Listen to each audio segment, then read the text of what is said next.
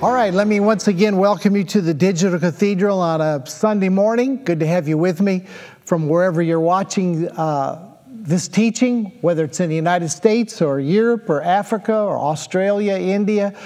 It's amazing that we catch people from all over the world that are part of this community that gathers on Sunday morning and study God's Word together. We're in a real interesting study. We kicked it off last week. For those of you that missed last week, you might want to go back and look at the teaching last week. The teaching last week was entitled, Paul Teaches Hyper Grace. And what we did was kick off our study of Galatians, and we took the first 10 verses of the first chapter. And what we established last week, very simply, was that there is no gospel outside the gospel that Paul preached. And we need to fix that in our minds. If you were with me through the series I did leading up to this on Unhooked, you know that Paul comes with a post-resurrection message that is directed to Gentiles. So as we study the books of Galatians, Ephesians, Philippians, and Colossians this year, and man, there's so much richness in these books. I started this last week, and as I stood here teaching, even as I looked at those verses, I saw a lot more than what I had planned to say. And as a result, I didn't get out everything I wanted to say, and I wasn't able to say everything that I was seeing even last Sunday morning. So you can't ever get beyond the depth of what the Scriptures teach us. I'm a Bible guy. I'll admit to you, I have not abandoned my Bible. I know there are a lot of people right now that are questioning their Bibles, and I've changed my stance, my view a little bit on Scripture. I don't think it's infallible. I know that there are things that are recorded that are not accurate. I recognize that.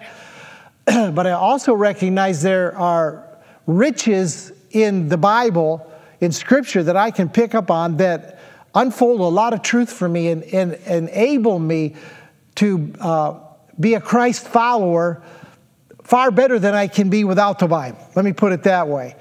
I've kind of changed my position a little bit. I lean a lot more to the Spirit of truth, the Holy Spirit within us now than Scripture. I used to honestly had Scripture in first place and would look for Scripture to affirm what the Spirit of God was saying. But now I hear what the Spirit of God is saying, and I look for Scripture just to back up and pull and give me some foundation for what I'm seeing. Didn't mean to say that, but I think it's as we come through the Bible that we have a respect for what was written and what was assembled for our edification, for our teaching, for our instruction. So last week we established that there's no gospel outside the gospel that Paul taught. Paul's message was pure grace, no mixture to it. He didn't bring in any law. And we're still in this part of Galatians where he's dealing with these brand new believers that he awakened. In southern Turkey, in Galatia, in New Testament terms, is Galatia today on the map, it'd be southern Turkey. Paul opened their eyes up, and lo and behold, as soon as he left, there were religious people that came in that were Jewish believers. They believed in Jesus, but they also believed that they needed to keep the law, all the ceremonies, the traditions. We have the same group in the church today. And I've never been drawn to the Jewishness of Christianity. I know there are people that keep the feasts and the meals and all that stuff. That's fine if that lights your fire. But Paul was dealing with people now that had added to the simplicity of the grace message that Paul brought them, the law, and they were coming and they were very confused. So Paul's using this book of Galatians, which is a tremendous guide to freedom. It's Paul's work on the freedom that we have in Christ to bring them back to a place of authenticity that he taught them in the very beginning. So Paul takes Jesus and sets him center stage. Jesus plus nothing else. Not Jesus plus circumcision, not Jesus plus 10 commandments, not Jesus plus the laws of the Baptist church or the Catholic church or the Lutheran church. He sets him center stage as the source, as the sustainer and the finisher of our salvation, of everything that he died to give us. And so we have mixture today, a lot of mixture in the church today that the Spirit of truth is weeding out. Paul's not saying that we had to add our faith, our belief, our confession, our better actions. There's nothing that you and I can add to the mix. And Paul said when you do that, you pervert the gospel. You distort it. You're not seeing it correctly. And that's kind of hard on our religious mind because we have some very deeply entrenched ideas about what we have to do and what we should not do in order to be a good Christian. And Paul just systematically debunks all of that. He brings liberation and freedom to just trust in Jesus' faith, His obedience, and His finished work as ours. He is my obedience. I'm no longer striving to be obedient. I was obedient with the obedience of Christ. I'm not looking to die, crucify my flesh. My old man was crucified with Christ. You see, so a lot of this stuff that we've picked up in religion and church that is added to the gospel by making us think what we have to do, what we have to be, what we have to arise to, Paul debunks. Paul said, don't move off the gospel that I've given to you. Don't give an ear to what the Judaizers are saying. So in verses 11 to 16, we're going to break it down into a couple sections today. In verses 11 to 16, he gives a great insight that we can relate to as he talks about his journey from religion to revelation. And that's actually the title of the message this morning of the teaching, Moving from Religion to Revelation. We're going to look at Paul's journey, and probably you're going to be able to relate to some of that journey yourself in your life as you have journeyed from religion to the freedom of revelation. So let me read verses 11 to 16, and we'll kind of go through it verse by verse, which is what we're doing. Verse 11, down through verse 16. He said, I make known to you, brethren, that the gospel which was preached to me was not according to man. For I neither received it from man, nor was I taught it, but it came through the revelation of Jesus Christ. Now understand now, Paul's a guy who had a great Judaistic background, great education. He's going to tell us in verse 13. For you have heard of my former conduct in Judaism, how I persecuted the church of God beyond measure. I tried to destroy it. This guy was bad news. Verse 14, and I advanced in Judaism beyond many of my contemporaries in my own nation, being more exceedingly zealous for the traditions of my fathers. This man was hip deep in religion. Hip deep. He was totally enthralled, zealous, feeling that he was doing the work of God by destroying the church, capturing Christians, murdering Christians. Paul murdered people. And he's laying this out. But in verse 15, he says, but when it pleased God, there was a timing to this, who separated me from my mother's womb and called me through His grace to reveal His Son in me that I might preach Him among the Gentiles.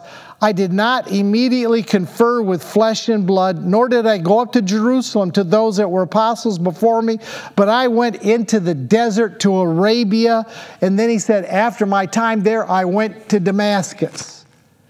So he gives us a little bit of insight, doesn't he, into his own personal life, in the journey that he made from being deeply entrenched in Judaism, and how he came out of that into the revelation that Jesus brought to him, handpicked him, and delivered to Paul himself. So he's talking about a journey from bondage to freedom. And then in verses 18 through 24, the rest of the chapter, he tells us what to do with the revelation after you receive it. All right, so verses 11 to 16, he talks about, here's my journey. Verses 18 to 24, he says, after you get the revelation, what do you do with it? He said, let me explain to you how you deal with it. So let's go back and let's walk through this a little bit. Let's look at verse 11. He said, I want you to know, brethren, that the gospel which was preached by me was not according to man. This is important because the Judaizers that came in were giving the Galatian church a man-made religious picture. And Paul said, that's not where I'm coming from. Verse 12, he said, I didn't receive it from man, I wasn't taught it, but it came through the revelation of Jesus Christ. You know, what gives you boldness is revelation. When revelation comes and it brings light to your spirit man, it carries this, you just know that you know that you know. What gave Paul this boldness, I think, was that he knew that what he had came to him directly from Jesus. He wasn't taught it in seminary.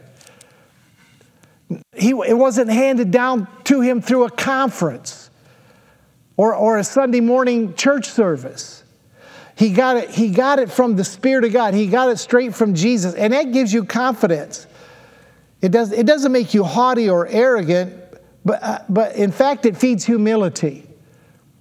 When I look at everything that I have learned in the last 15, 16 years, it doesn't make me proud or arrogant. What it tells me is that I couldn't have gotten what I have through my intellect, my cleverness, my ability to connect the dots or do all the things you normally would do to come to an understanding of a message. I feel like my stability comes from the fact that it has come from revelation. When what you see is taught to you by man, it enters your head, it enters your soul. And it lacks this spirit punch that revelation carries. Revelation carries a punch to it. It puts you on a different frequency. It resonates with your inner man. That's what revelation does. And when it resonates with your inner man, you're able to grab it and it becomes yours. Now, sometimes that revelation works in combination. I have gotten great revelation listening to other people teach. You know, sometimes I will listen to a grace teacher, finished works teacher teach something, and what he's saying will spur this over here that the Spirit of God shows me. And I hope that happens to you on the Digital Cathedral. I might be teaching A, B, C, and the Spirit of God says, right there it is for you, D, E, F. Shows you something that's different, but it was spurred by what I said. There are times I read a book, and it resonates in my spirit, and all of a sudden I see something it's not what the book taught in that subject, it's in something else. But that's the way the Spirit of God works. That's the way revelation comes. And when it comes to you, it carries a punch, it resonates. It's not an intellectual assent. It's not a mental assent to something where you say, I got my head around it, I think I got it now. No, it resonates in your spirit and it becomes you. See, religion will make you a parrot. You just vomit up everything that you've learned and been taught. Revelation makes you a trumpet. You're able to sound a blast, a frequency, a sound that resonates with people. So in verse 11 and 12, he's just saying, what I'm bringing to you, man, nobody gave it to me. I got it from him. And because he got it from him, it created a real knowing that he knew. It created a confidence and a boldness in him that kept him strong when he faced all kinds of adversity. All right, let's read on. Verse 13. He said, for you heard of my former conduct in Judaism, how I persecuted the church of God beyond measure and tried to destroy it. And I advanced in Judaism beyond many of my contemporaries in my own nation, being more exceedingly zealous for the traditions of my fathers. He's being transparent here. He's saying, guys, I was full of dead work. I was full of education. I was full of misguided priorities. You know, it's easy to look at that and get a little discouraged. Maybe even be filled with a little bit of animosity for all the error that you've been taught. But in that religious misguided priorities, there is a level of zeal and enthusiasm that religion generates, and it carries the deception with it that you're pleasing God somehow. Paul thought he was doing God's service when he persecuted the church, when he killed Christians. When he tried to wipe the church off the face of the earth, he thought he was doing God a favor, and it created zeal in him. It created an enthusiasm. He carried the deception of what he was doing because he thought he was pleasing God, and that created some excitement. Tradition always tries to snuff out what doesn't agree with tradition. That's what religion does. In Colossians chapter 2 and verse 6, Paul says, as you have received Christ Jesus the Lord, he said, walk in it. He said, I want you to be rooted and grounded in him, established in the faith, and abound in it with thanksgiving. Now he says in verse 8, he said, now verse 6 and 7 is the way I want you to be. But in verse 8, there will be people that come, Paul says, that try to cheat you through philosophy and vain deceit according to the traditions of man, according to basic principles of the world, and not according to Christ. Religion carries with it a zeal that tries to snuff out, that tries to make you not be excited about the revelation that you've received. And it's amazing how zealous and enthused religious people can become, carrying a deception that they're doing God a favor, and through their, what Paul said in Colossians, through philosophy and traditions of men, try to negate what he said in verse 6 and 7 of Colossians 2, this life of excitement that you have in him. They try to poo-poo it. Here's something you need to understand. The greatest threat to whatever God is doing today are those that were part of what God did yesterday, but refuse to move to what he's doing today. For example, evangelical fundamentalists tried to kill the charismatic move in the 70s. When the charismatic move really began to come on and the Holy Spirit began very active and gifts were flowing and people were being baptized in the Holy Spirit, those that came against it were the evangelical fundamentalists. Now today we're into a move where the Spirit of God, the Spirit of truth is taking us into grace, finished work, authentic identity, fatherhood of God, sonship manifesting. And you know who's trying to kill that? The charismatics. The biggest people that oppose, it seems like the message I bring are those that are Pentecostal charismatic backgrounds. So as you come into present truth, the friends that you have, the friends that you thought you had, that you lose, watch if I'm not telling you the truth. The friends that you lose as you come into grace and finished work and unconditional love, mercy that endures forever, the fatherhood of God, you begin to manifest as a son. The friends that you lose will be evangelicals and charismatics. And they will be quick to tell you that you're in error, that you're following heresy, and they come at you then with traditions of men and well-established doctrines that have been accepted for a couple of generations. Forgetting that they were the ones that were persecuted in the 70s, the 60s and the 70s by the fundamentalist evangelicals that refused to move to what the Spirit of God was doing in the 70s. Jesus encountered it. This is mind-blowing. This is Jesus himself. Look in John chapter 6. Let me show you how this works. John chapter 6. Matthew, Mark, Luke, and John. John chapter 6, verse 56. Jesus is doing this revolutionary teaching. And in John 6, verse 56, he said, "He who eats my flesh and drinks my blood abides in me and I in him." And they go, whoa, whoa. Now those people that want to take the Bible literally, I don't know what you're going to do with that verse. He who eats my flesh, drinks my blood. Now if you take that literally, it sounds like cannibalism. That was a hard teaching. The guys that were with him, his disciples, large group, huge group, multitude, said, hold on, man, that's pretty tough stuff. In verse 60 it says, therefore, when Jesus was teaching that, therefore many of his disciples, when they heard it, says, this is a hard saying. Who can understand it? We can't receive this. This is absolutely contrary. We haven't heard anything like this before. We're not sure we can digest this one.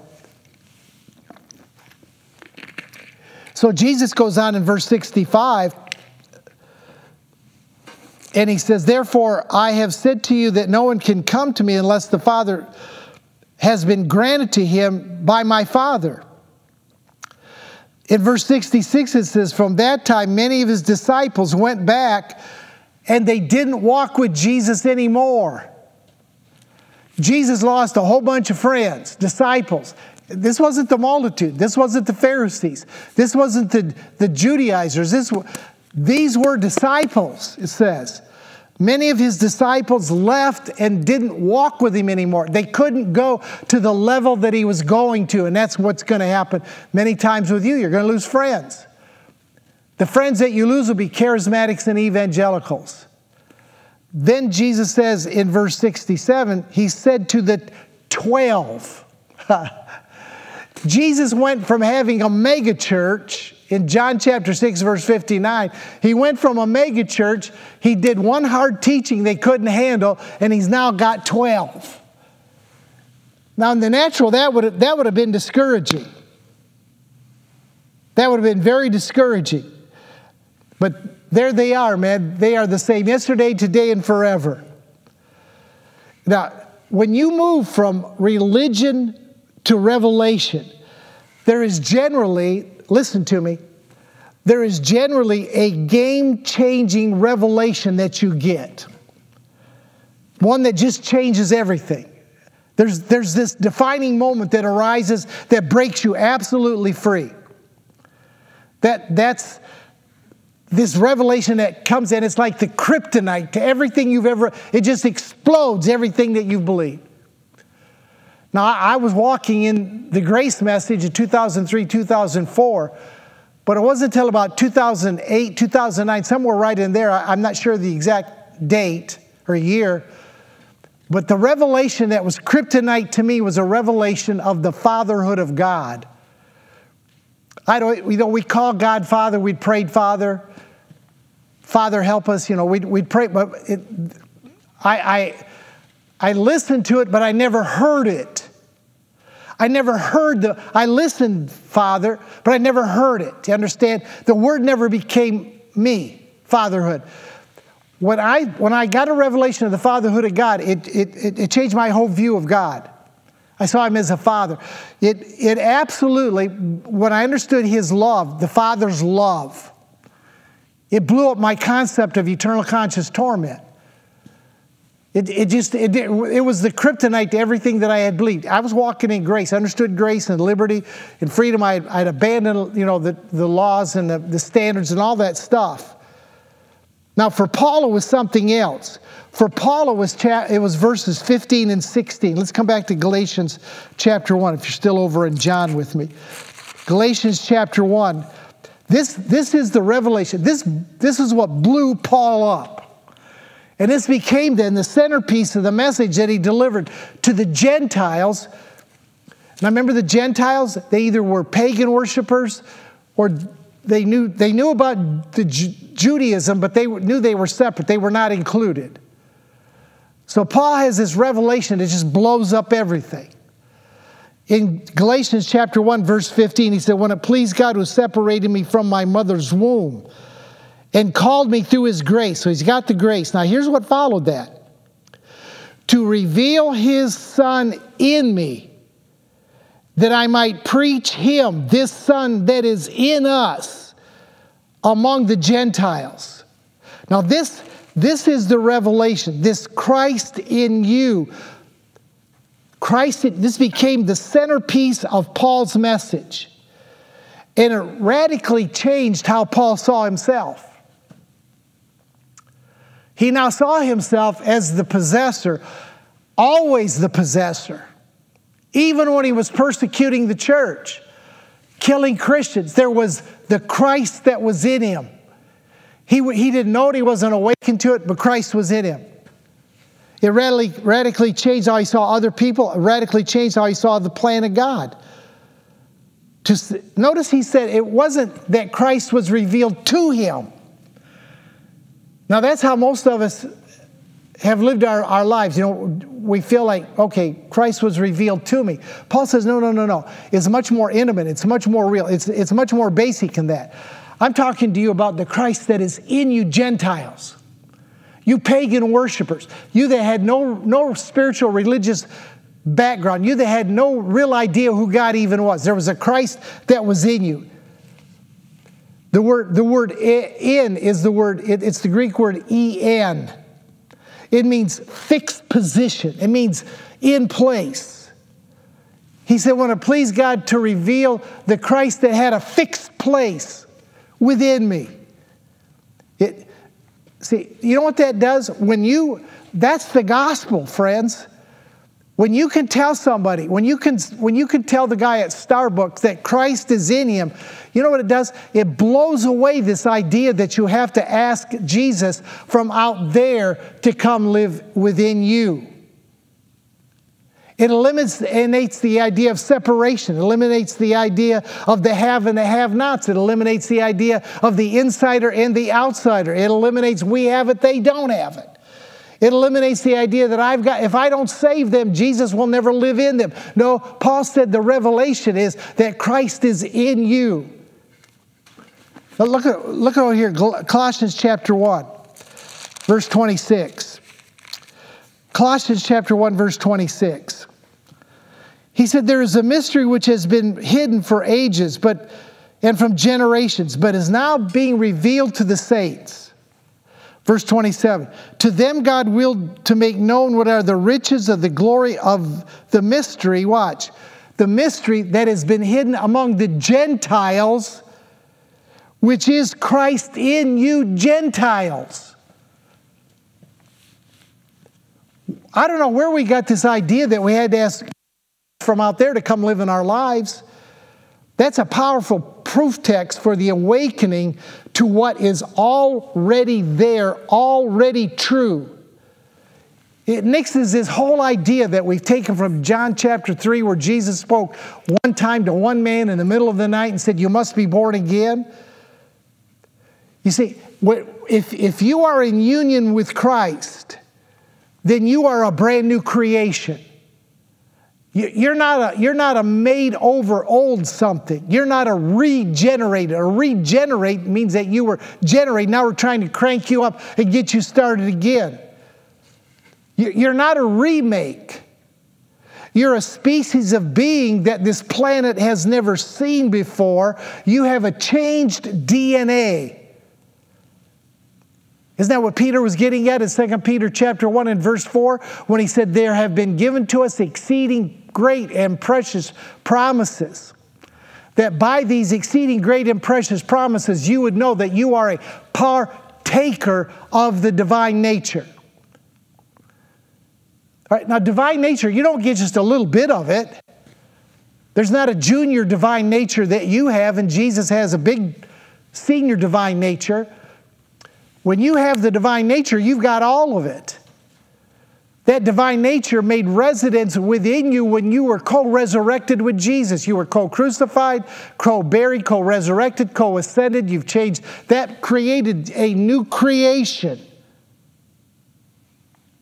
Now, I've read Galatians chapter 1, verse 16. I read it for 50 years before I actually heard it. I never saw what Paul said, that it was Christ in him that God revealed. And that's what turned his world upside down. I read it, I'm sure I read it as he revealed Christ to him. Because that's what I believed had to happen, that the Holy Spirit had to reveal Christ to you. You know, like you're separated from him, and all of a sudden now he gets a hold of Jesus. One hand gets hold of your other hand and says, okay, now I need to introduce you two together. No, there's no introduction that takes place. Christ is in you. Colossians chapter 1, he says there's a mystery. It's been hidden for generations. That the Gentiles, those that are not religious, those that would have been over here worshiping some kind of pagan deity, they need to hear this. They need to hear that it's Christ in you. That's what our message is. That's what we need to tell them at the jails, the prisons, the halfway houses, in every church across America and around the world. They need to hear the message that Christ is in you. That was Paul's message. All right? The divine nature. I read that over. I never saw that before. Jesus appeared to Paul on the Damascus road, and what he revealed to him was the Christ that was in him. The Christ that is in you is the result of the end of the first Adam and the placing of the last Adam in every man. When Jesus went to the cross, all of humanity went to the cross with him. The old Adam died. That race of being, that race of man died. There is no Adam anymore, first Adam. You say there isn't? No, look at this. I guess I need to be legal with you about this. Romans chapter 5. Romans chapter 5 and verse 19. Romans chapter 5 and verse 19 says, For as by one man's disobedience, many were made sinners. Who's that one man's disobedience? That was Adam. And as a result of Adam's disobedience, we got into our heads some error. We were duped. We didn't know our authentic identity. And so we begin to act in a way that we really weren't. We begin to act like people that we thought we were, but we weren't really. So, by one man's disobedience, many were made sinners. So also by one man's obedience, Christ, many will be made righteous. So that righteousness, he made us righteous. Righteousness took up a fixed position in you. Righteousness is a man. It's Jesus the Christ. Christ made you righteous. Righteousness is a fixed position within you as a result of the second Adam, the last Adam, taking residence in you because of the death, burial, and resurrection of you and Christ as one. Now I'm going to tell you something. When you got that kind of revelation dropped into your life, what do you do? What did Paul do? Here's a great lesson here. Great lesson here. Come back to Galatians with me. Let's read verses. That last half of verse 16 and the first half and verse 17. Galatians chapter 1, verse 16. He said, I did not immediately confer with flesh and blood. After I got this revelation of the Christ that was in me, I didn't confer with flesh and blood. Nor did I go to Jerusalem to those that were apostles before me, but I went to Arabia. I went into the desert. I had to let this thing settle in. I had to get a handle on this. I had to spend some time alone by myself. I had to let the Spirit of truth continue to work with me. This is what I did. Why did you do that? Why not just go out and tell everybody? Why not? Because,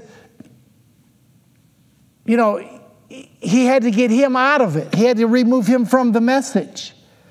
Why don't you just go tell everyone? Why did he go out in there? Why didn't Paul just run up to the apostles?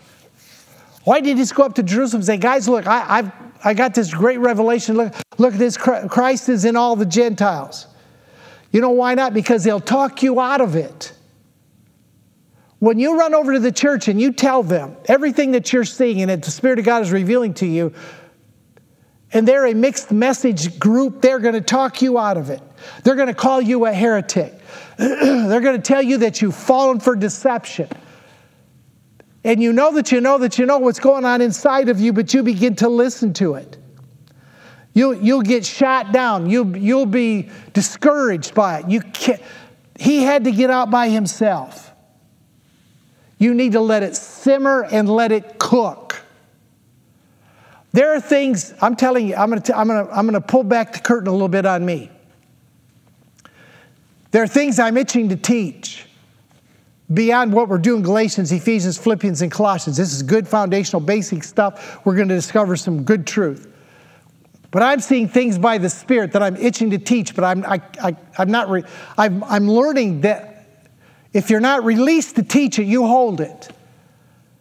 And right now I'm seeing some value of holding it because I'm seeing it more. I'm seeing it more clearly. I'm not seeing it as distorted as I first saw. See, revelation comes, it's kind of a little bit fuzzy at first. You got the idea, it's simmering in your spirit, but the more you let it cook, the sharper it gets.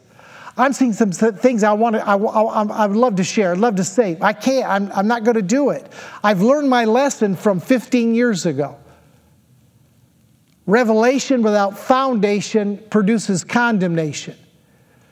When you run over to the church and you tell everybody everything you know, that revelation, without the foundation in those people's lives, will always produce condemnation towards you. So what did Paul do? Paul did not run up and begin to blab everything that he saw. You let it simmer and he let it cook. And that's what he did. Look at this in verses 18 down to 23. He said, verse 17, he said, I went out into Arabia. I returned again to Damascus. Then after 3 years, I went up to Jerusalem to see Peter. He didn't want to tell he just said, I need to pick one guy out. So he went to Peter, and he spent 15 days with Peter. He said, verse 19, I didn't see the other apostles, except James, the Lord's brother. Now concerning the things which I wrote to you, indeed before God, I don't lie. He said, afterward I went to the regions of Syria and Cilicia, and I was unknown by face to the churches of Judea which were in Christ, but they were hearing only, he who formerly persecuted us now preaches the faith which he once tried to destroy, and they glorified God in me. What is he saying here? He's saying in verses 18 to 23, he said, I went back home, and I just began to put my toe into the pool. I began to travel around a little bit. I began to share my testimony. I began to share with believers what Christ has shown me and what he's done in my life. I didn't make a big deal out of it. I didn't make a big splash. I didn't rent the auditorium and put out flyers and advertising and try to get a crowd. He said, I just went low key. And he said in verse 24, it really worked because they begin to glorify the God that they saw was in me. When the release comes, you go easy with it. You go to those that he selects for you to go to. And you know what? They will confirm it, and there will be a fruit that is produced. They glorified the God that was in Paul. So there's this road that comes from religion to revelation. Paul traveled it. Come back to, let me read verses 13 and 14. He traveled it. Look at verse 13. For you've heard of my former conduct in Judaism. I persecuted the church beyond measure.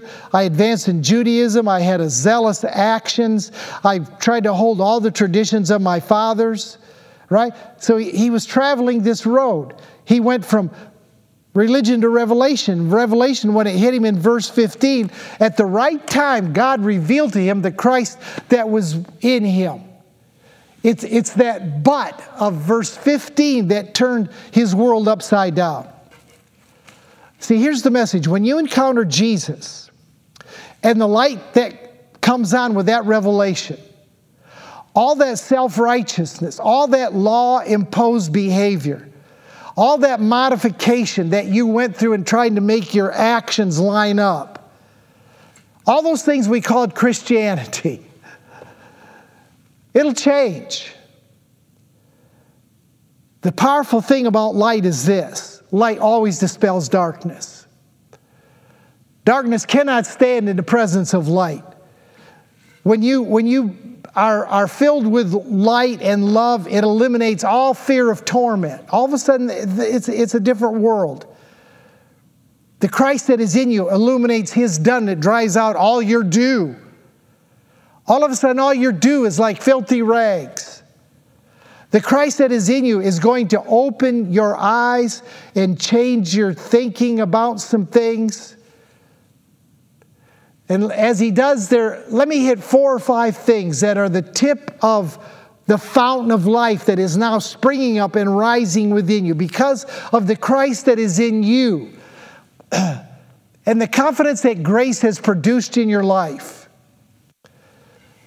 Let me just talk to you about some signposts that you will see, okay, I've ticked that off. That's coming to pass in my life. As you move from religion to revelation, the first thing that you're going to begin to notice is a confidence that the grace that brought you into full relationship with the Christ in you will be the grace that keeps you.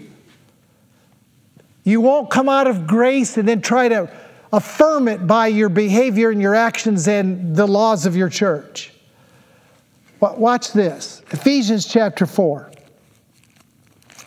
Ephesians chapter 4 and verse 7.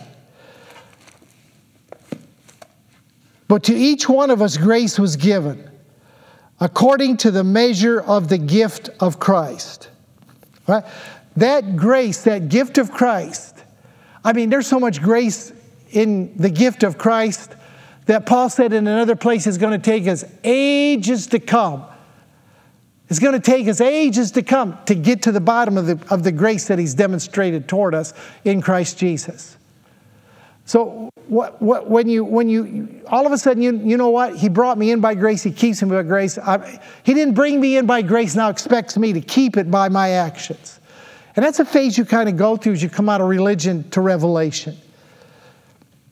In verse 6, he says, there's one God and Father of all, who's above all, through all, and in all.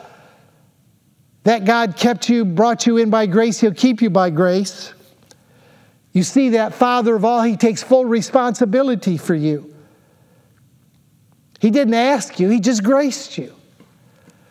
And if your earthly father protected you, provided security for you, loved you through all your crazy mistakes as a youth, didn't abandon you, and you didn't even thank Him for it.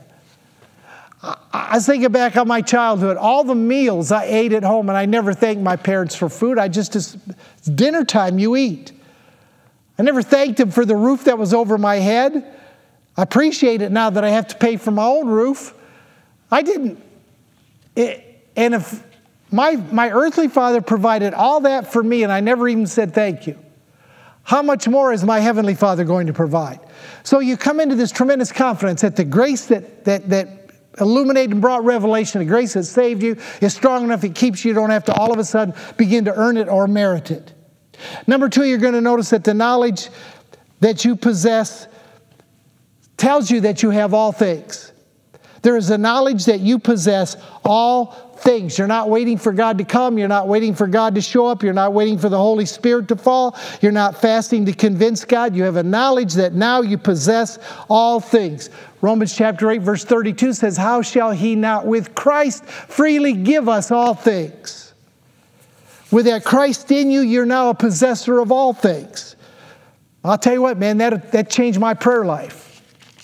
I can't tell you the last time I asked for something in prayer. I have realized now that with Christ I have freely been given all things. If He thought enough to give me Christ, certainly He's thought enough of me to give me everything else. Why do you think it was that Jesus never prayed to have any of His needs met? Why did Jesus never pray for finances? Why did Jesus never pray for a place to live? Why did Jesus never pray for a donkey to ride? Why did Jesus never pray for anything personally for His needs to be met? John chapter 16 verse 15 I think is pretty plain. Jesus said the Father has given to the Son all things. So Jesus lived out of that source of all things. Oh, and there's some things I want to talk to you about that, how you tap into that. But I'm going to wait till I've got the fruit, I've got the goods before I share it. Jesus lived out of that source. From that source came the supply in all kinds of forms that He needed. That's what Paul's driving at with the Christ that is in you. All that Christ has, when He takes up residence within you, all He has, He brings with Him to live within you. Paul said, Galatians 2:20, I've been crucified with Christ. Nevertheless, the life that I live, I don't live unto myself. I live it by the Christ that lives within me. That's how Paul life. Number three, you're going to notice that you have a righteous consciousness.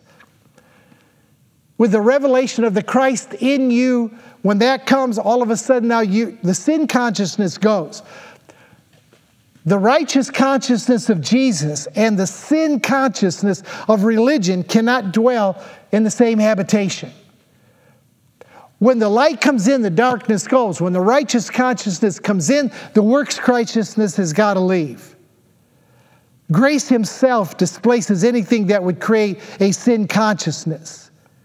Faith consciousness won't dwell. Let me say it again.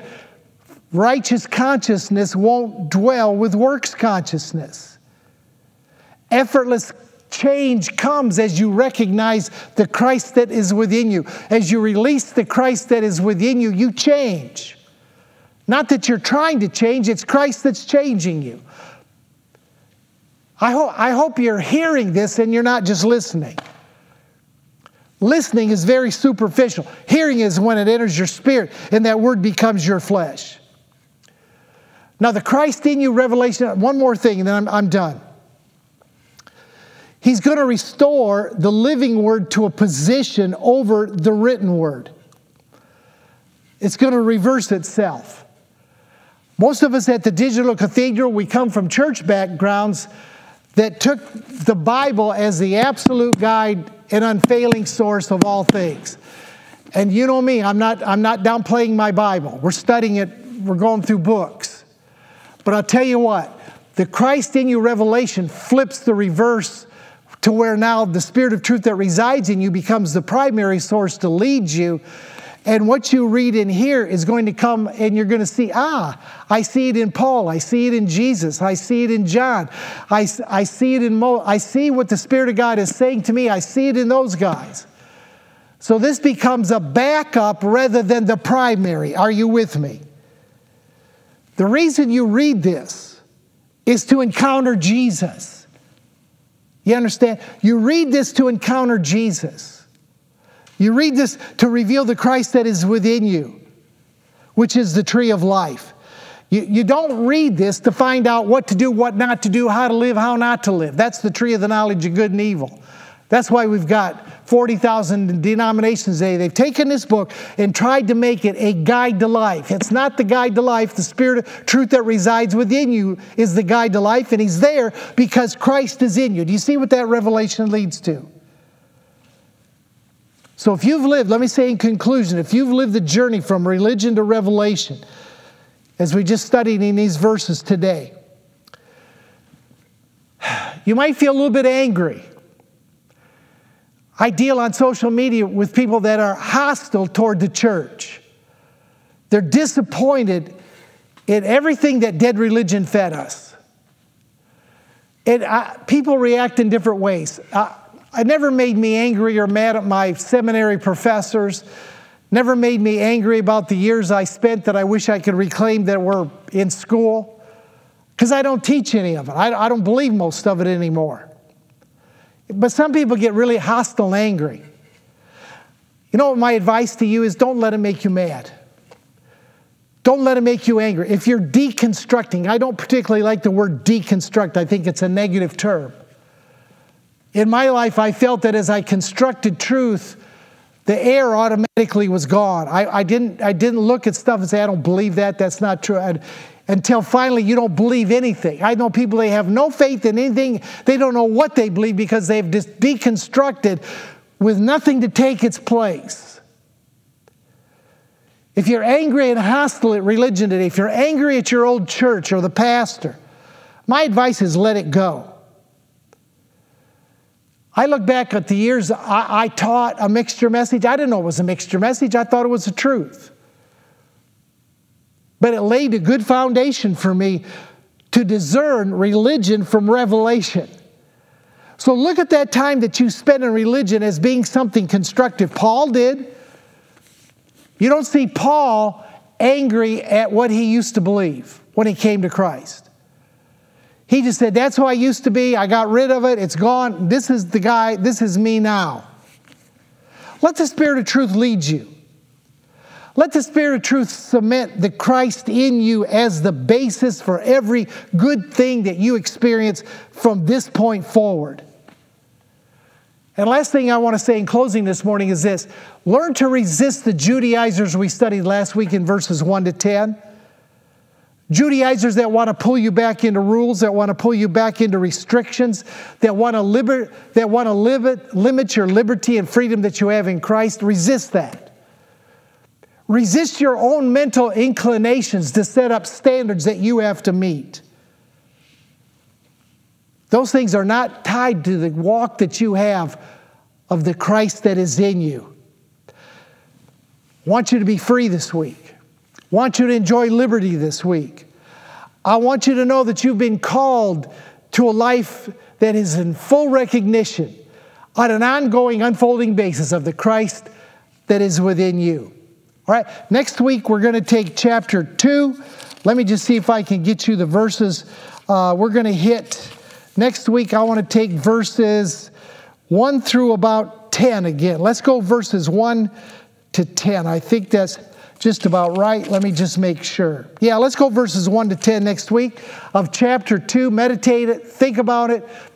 Read it out of several versions. You'll see some different angles, some different perspectives, and it'll be good. I encourage you to join me Wednesday night Live on my Facebook page, because we always go over a little bit on our Sunday morning teaching here at the Digital Cathedral. And if you don't know it, I am on the Don Keathley Ministry page. I'm not on my Facebook page anymore on Wednesday. So if you have not gone over to Don Keathley Ministry page on Facebook, just type it into your search bar. Don Keathley Ministries will take you over. You'll request to join. I'll accept your membership. And I'm kind of zeroing down. I'm going from the multitude to the 70 on Wednesday night. Some things I'm probably going to say this year I don't want to say publicly, but I'll say for the 4,000 people that are on the Don Keathley Ministry page. Fair enough? So that's where I'll be Wednesday night. Look for you then. Have a wonderful week. God bless you. See you back next Sunday morning, same time. We thank you for being with us today on the Digital Cathedral. We trust that today's teaching helped you in your journey to the abundant life Jesus has freely given to all. If you would like to help support us in spreading the gospel of grace, you can do so by going to donkeathley.com to make your donation. We thank you for your prayers and continued monthly support, and look forward to seeing you again next week at the Digital Cathedral.